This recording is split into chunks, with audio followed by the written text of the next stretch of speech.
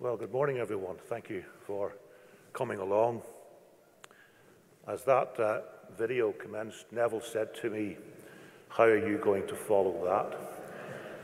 So with that ringing endorsement, would you turn to Luke chapter 15?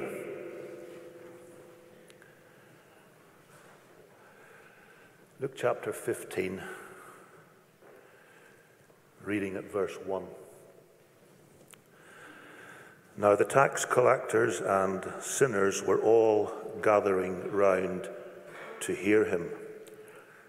But the Pharisees and the teachers of the law muttered, "This man welcomes sinners and eats with them." Now, while our task this morning is to cover all of Luke chapter 15, there won't be time to go into chapter 16. I've read only the first 2 verses. It might be tempting to skip over those opening verses and dive straight into the chapter. But the importance of these 2 verses is not to be underestimated, because it is these verses which set the scene and provide the context for the 3 parables that follow. And it is from these verses that we learn that the audience being addressed by the Lord Jesus consisted of 2 very different groups. On the one hand, you have the people described in verse 2 as the Pharisees and the teachers of the law. The Pharisees were the strictest sect of Judaism. They devoted themselves to the meticulous study of the written law of Moses, the Torah, and they committed themselves to the scrupulous observance of that law. But in addition to the written Torah, there was in circulation a large supplementary body of rabbinic teachings and traditions which had been transmitted orally down through the years. They acted as a kind of fleshing out of the Torah. These were sometimes referred to as the oral Torah, and the Pharisees attached equal importance to these, which they sometimes called the traditions of the fathers. And about 170 years after the death and the resurrection of the Lord Jesus, this comprehensive collection of teachings and sayings, of scholars and rabbis, of case studies, of arguments and counter-arguments, covering virtually every aspect of Jewish life, were written down. And they became known as the Mishnah. The Mishnah is still hugely important in Judaism. You can read the Mishnah for yourself. It's available online. But you should know it does run to over 3,000 pages. But even the briefest of glances at the Mishnah will give you some idea of the detailed rules and regulations which governed the lives of the Pharisees and the teachers of the law. And the Pharisees prided themselves on their ability to keep these rules and regulations. The other group, listening to the Lord Jesus, consisted of those who, in the eyes of the Pharisees, were lax in their observance of the law. This group inevitably included those who were very much outsiders in Jewish society and singled out for particular loathing were the tax collectors who collaborated with the occupying Romans. Such people were viewed by the Pharisees with contempt, and they are referred to in verse 1 as tax collectors and sinners. And the attitude of the Pharisees to this group is vividly illustrated in another parable told by the Lord Jesus in Luke chapter 18, which opens with the words, "To some who were confident in their own righteousness and looked down on everybody else, Jesus told this parable. And he describes a Pharisee and a tax collector going to the temple to pray. Their prayers are polar opposites. The prayer of the Pharisee: God, I thank you that I am not like other men, robbers, evildoers, adulterers, or even like this tax collector.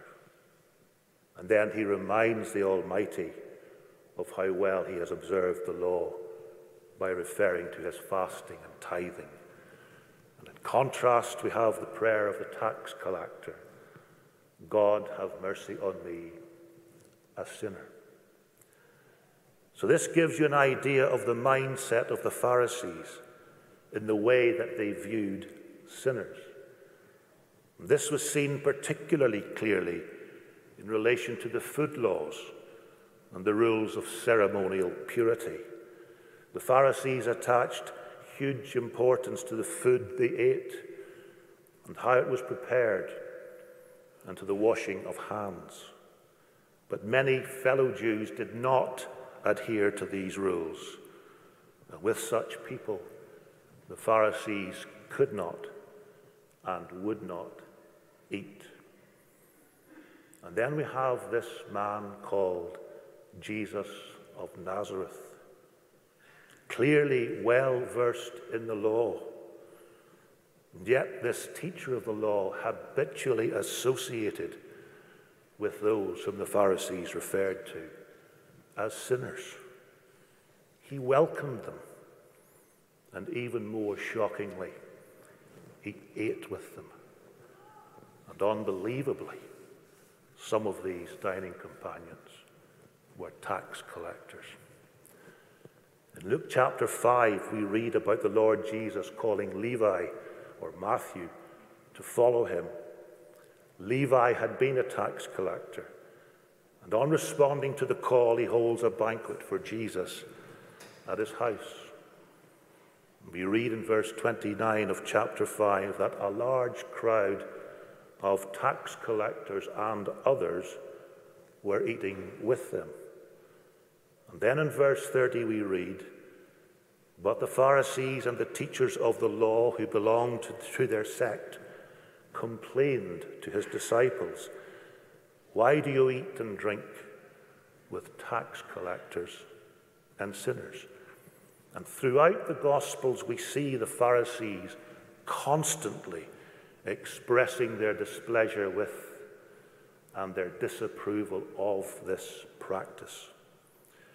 And Luke chapter 15 is the most detailed response by the Lord Jesus to this criticism.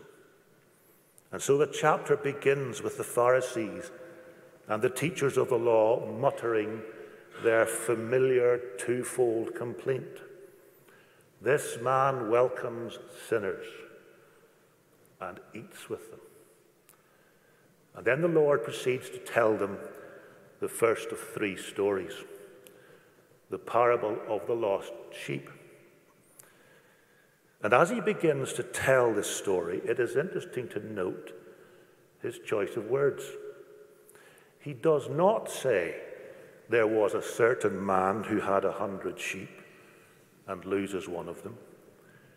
Instead, he says, suppose one of you has 100 sheep and loses one of them.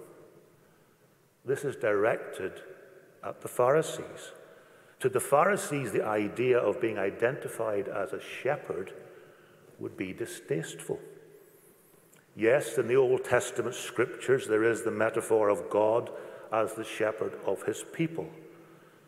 But the blunt reality was that shepherds were not regarded highly.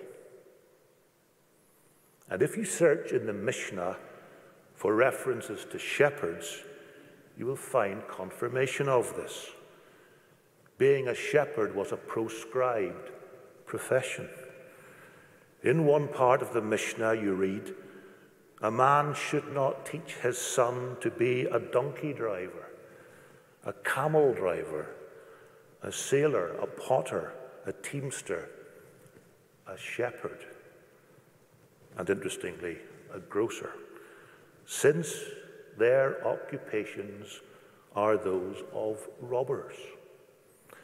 And as for giving evidence in court, and I have not even reached the level of shepherds, who are considered even worse than cattle herders, as they are unfit for giving testimony. But notwithstanding this negative background, the central character of the first parable is a shepherd. And when this shepherd realizes that one of the sheep is lost, he goes out and searches for it until he finds it, and he brings it home. This is an occasion for rejoicing, and the shepherd invites his friends and neighbors to join with him. Rejoice with me, I have found my lost sheep. Now we'll come back to that. And then the Lord Jesus follows up with a second story, the parable of the lost coin. This time he begins, suppose a woman has 10 silver coins and loses one. Now here again, this imagery will take the Pharisees outside their comfort zone. Just as in the first parable, to be identified with a shepherd was distasteful, then to be compared with a woman, however indirectly, was likely to be offensive. This was a patriarchal society. Women had minimal legal rights. The general rule was that women were not allowed to be witnesses in the Jewish legal process. And on occasions when they were allowed to give evidence, their evidence did not carry the same weight as that of a man. And yet it is a woman who is the central character of this parable. And when this woman realizes that one of her coins is lost, she immediately begins to search for it until she finds it. And when she finds it, here again, this is an occasion for rejoicing. And like the shepherd in the first parable, she calls her friends and neighbors together to celebrate the recovery of the lost coin. And as an aside, as I was preparing these remarks, it struck me that at the Lord's birth, who was it that testified that it was a Savior who has been born to you? He is Christ the Lord. It was the shepherds. And at the end of the Lord's life, who testified that he is not here, he has risen? It was a group of women. But to return to our chapter. In these first two stories, by using individuals on the margins of Jewish society, and by introducing the themes of lostness and searching and finding and restoring and rejoicing, the Lord Jesus is building up to the third climactic parable, the parable of the lost son. This parable is much longer than the other two. It's much more detailed. Now we are moving from a dumb animal like a sheep. We are moving from an inanimate object like a coin. We are now dealing with people, with human beings. But here again, the imagery will be controversial and uncomfortable for the Pharisees. We are introduced to a father, a man evidently of some substance who has two sons. The younger son goes up to his father and asks to receive his inheritance early. Now, the Pharisees may have been uneasy about the imagery of the shepherd and the woman, but this is truly shocking. This is scandalous. This is disrespectful. This is tantamount to the son effectively saying to his father, I wish you were dead. But there is an important difference between this parable and the other two parables. In the first parable, we might have expected the shepherd to go and look for the lost sheep. In the second parable, we might have expected the woman to go and search for the lost coin. And in the third parable, we might have expected the father to respond to the impertinence of the younger son with outrage. He could have cut him off from his inheritance and expelled him from the home. But this father doesn't do that. He accedes to the request and divides his property between the two sons. The younger son receives what he has asked for, and then we read, not long after that, he got together all he had and takes off to a distant country and squanders his wealth in wild living. Famine strikes, and he began to be in want. He takes a certain course of action. We might call it Plan A. Here again, there is more unpleasant detail for the Pharisees to deal with. He went and hired himself out to a citizen of that country, to a Gentile.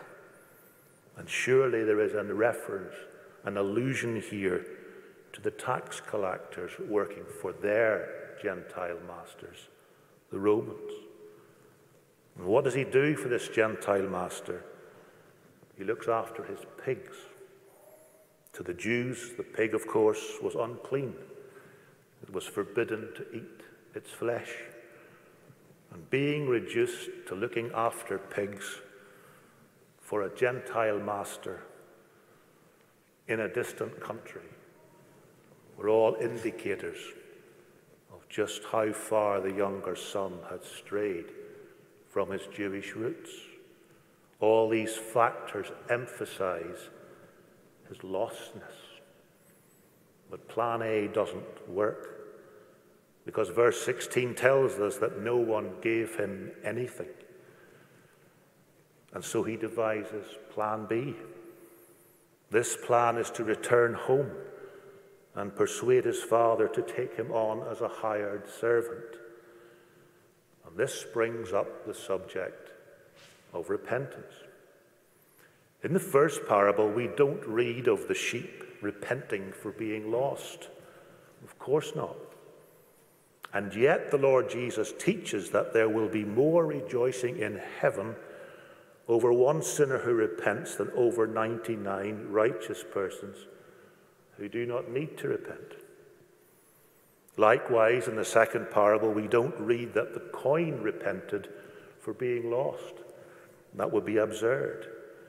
And yet again, the Lord states that there is rejoicing in the presence of the angels of God over one sinner who repents. So what is this connection between being found and repentance? To the Pharisees and the teachers of the law, repentance consisted of three elements. One, you confessed your sin. Two, you made reparation or restitution for the wrong you had done. And three, you proved how repentant you were by what you did. Your repentance had to be shown. It had to be demonstrable. It had to show quantifiable, measurable, self-sufficient change. That's how you showed repentance.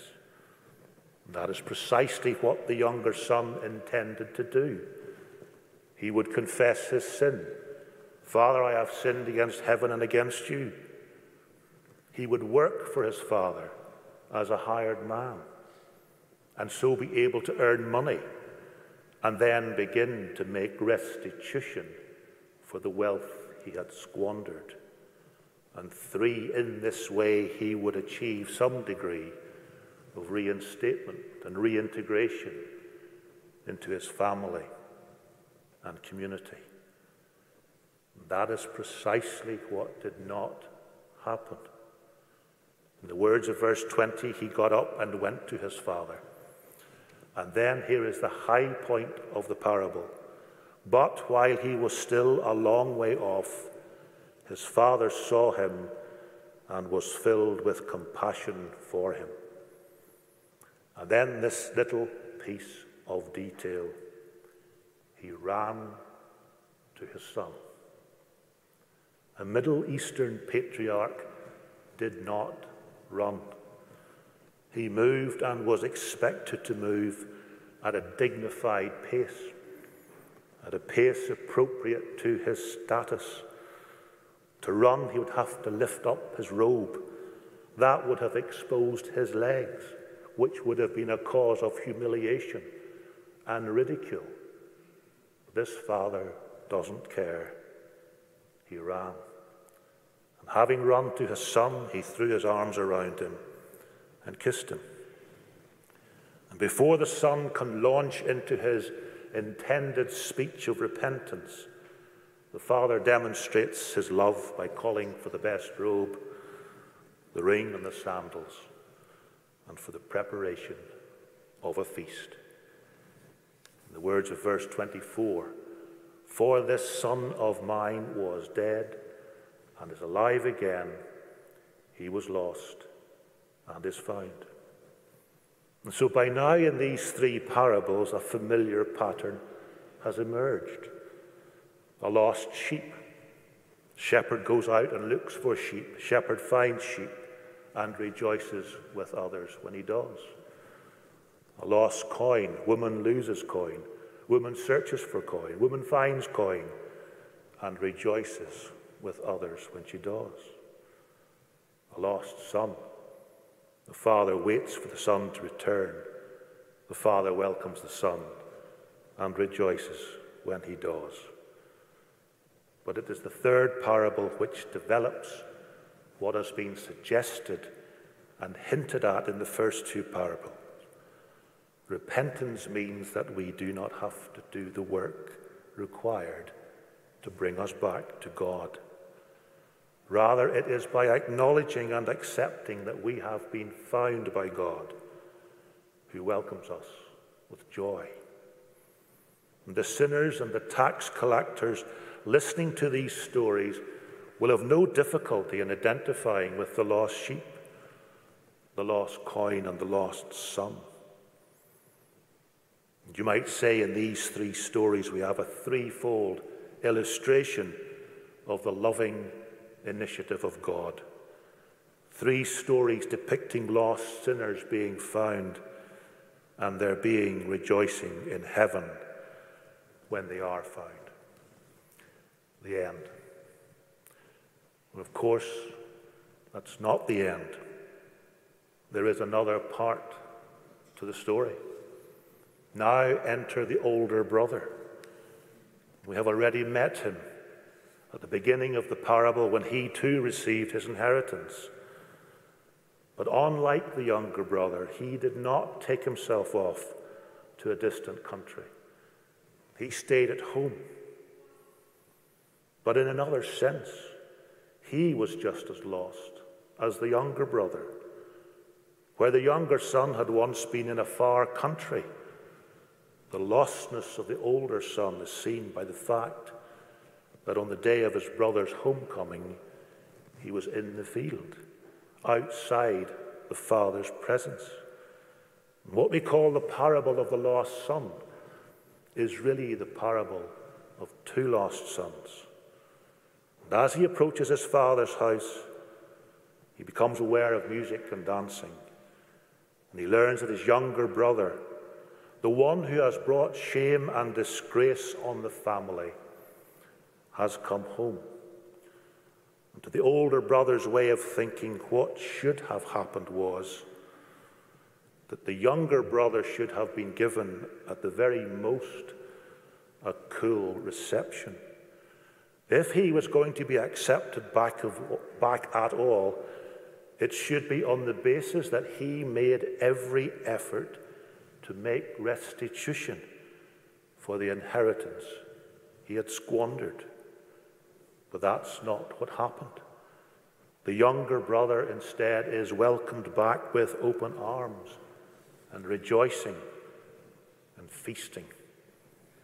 And the reaction of the older brother is one of anger, and he refuses to go into the feast. This in itself was another insult to the father. But what does the father do? Just as he ran to the younger son, embraced him and kissed him, now again the father takes the initiative. He goes out and pleads with the older son. And just as we have been given details of the speech the younger son was going to make, now we're given details of the speech actually made by the older son. And in his speech, the older son or brother concentrates on what he has done, on his own efforts. He has been obedient and dutiful. He has behaved in the way he was supposed to behave. He has played by the rules. And what has he got for doing all that? Nothing. He has forgotten, or chooses to forget, that he has already received his share of the inheritance. And he is consumed by the fact that this son of yours, he cannot bring himself to use the phrase "my brother," who has behaved so badly, is not dealt with as he should have been, but instead he is fussed over and honored with a feast. The last words of the story are spoken by the father in verse 32. And verse 32 echoes verse 24, but with a difference. In verse 24, the father says, "This son of mine was dead and is alive again. He was lost and is found." Verse 32 is structured in exactly the same way. But this brother of yours was dead and is alive again. He was lost and is found. And there the narrative ends. The story is left open-ended. We are not told what eventually happened. We are left wondering what the response of the older brother finally was. He might have said, "Father, you're right. I should be glad that my brother has returned." And he goes into the feast and is reconciled with his brother. And the father celebrates with his two sons. An alternative ending might be for him to say, "Father, this is unfair. This is against everything I have believed in, and I want no part in it. My brother is dead to me." And he turns on his heel and leaves his father's house. How the story might have ended is not important. What is important is that by now the Pharisees will have realized that the older brother stands for them. They are the 99 sheep of the first parable who were not lost, who on their own terms do not need to repent, who are secure in their own righteousness. They are the 9 coins of the second parable who were not lost. They are the older brother. They are the ones who have obeyed the rules. Now the challenge has been thrown down to the Pharisees. Are they prepared to follow the example of the father, who rejoices over the fact that this son of mine was dead and is alive again? Are they going to rejoice over the fact that this brother of yours was dead and is alive again? The late Kenneth E. Bailey was a Bible scholar who spent many years lecturing in the Middle East. He studied this chapter intensively, and he sums up the teaching of the Lord Jesus like this. You accuse me of welcoming sinners and eating with them. You are correct. That is precisely what I do. I search out sinners that I might, by any means, convince them to come in and eat with me.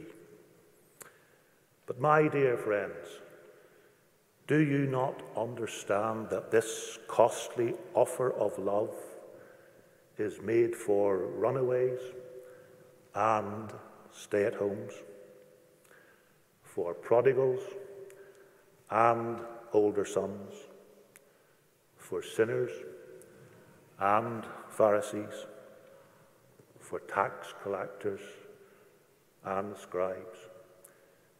You are the older son. In spite of your hostility, I love you and urge you to sit and eat with me. When I sit and eat with sinners, we are not celebrating their sin, but my costly love.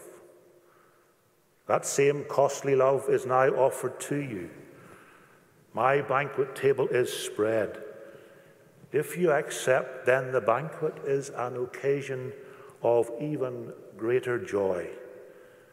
I seek not only them, but also you. Come, be reconciled to your brother. Accept the love I offer. And in that eloquent summary, we have the response of the Lord Jesus to the complaint of the Pharisees. But of course, this is much more than just an episode in the life of the Lord Jesus. It's much more than an exploration of the gulf between Pharisees and others.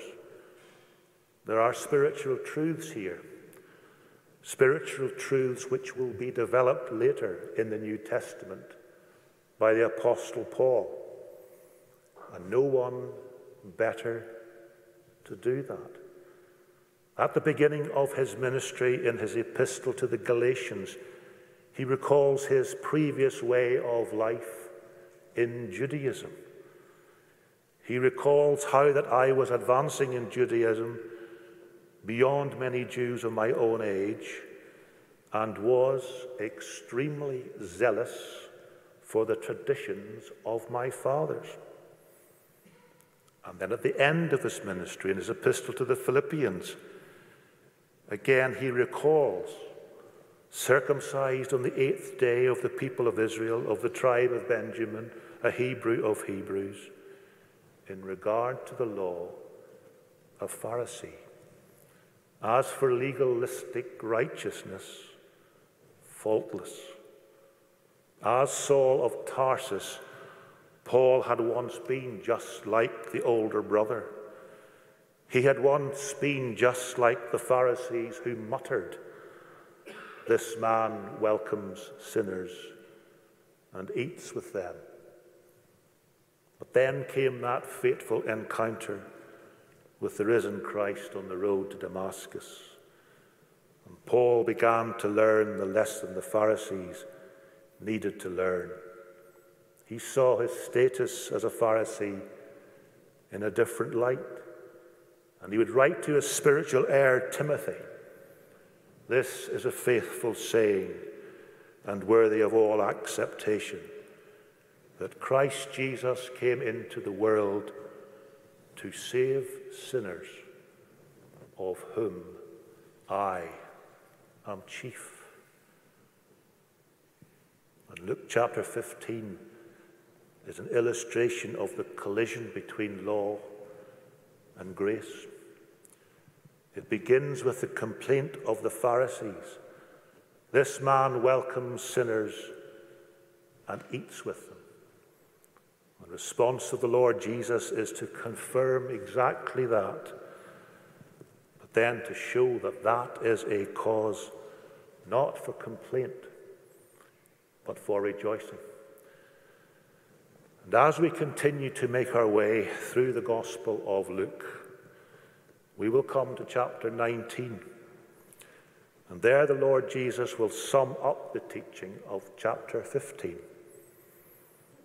And in one short statement, he says to Zacchaeus, a tax collector, the Son of Man is come to seek and to save that which was lost. Let's pray.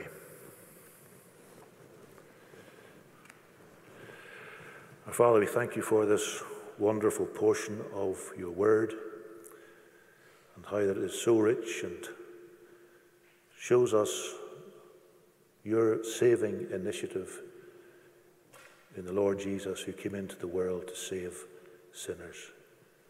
We thank you for our response to that initiative, and if there is anyone here who has not yet responded, we pray that this might be the day that they would do so. We thank you for this time together. In Jesus' name, amen.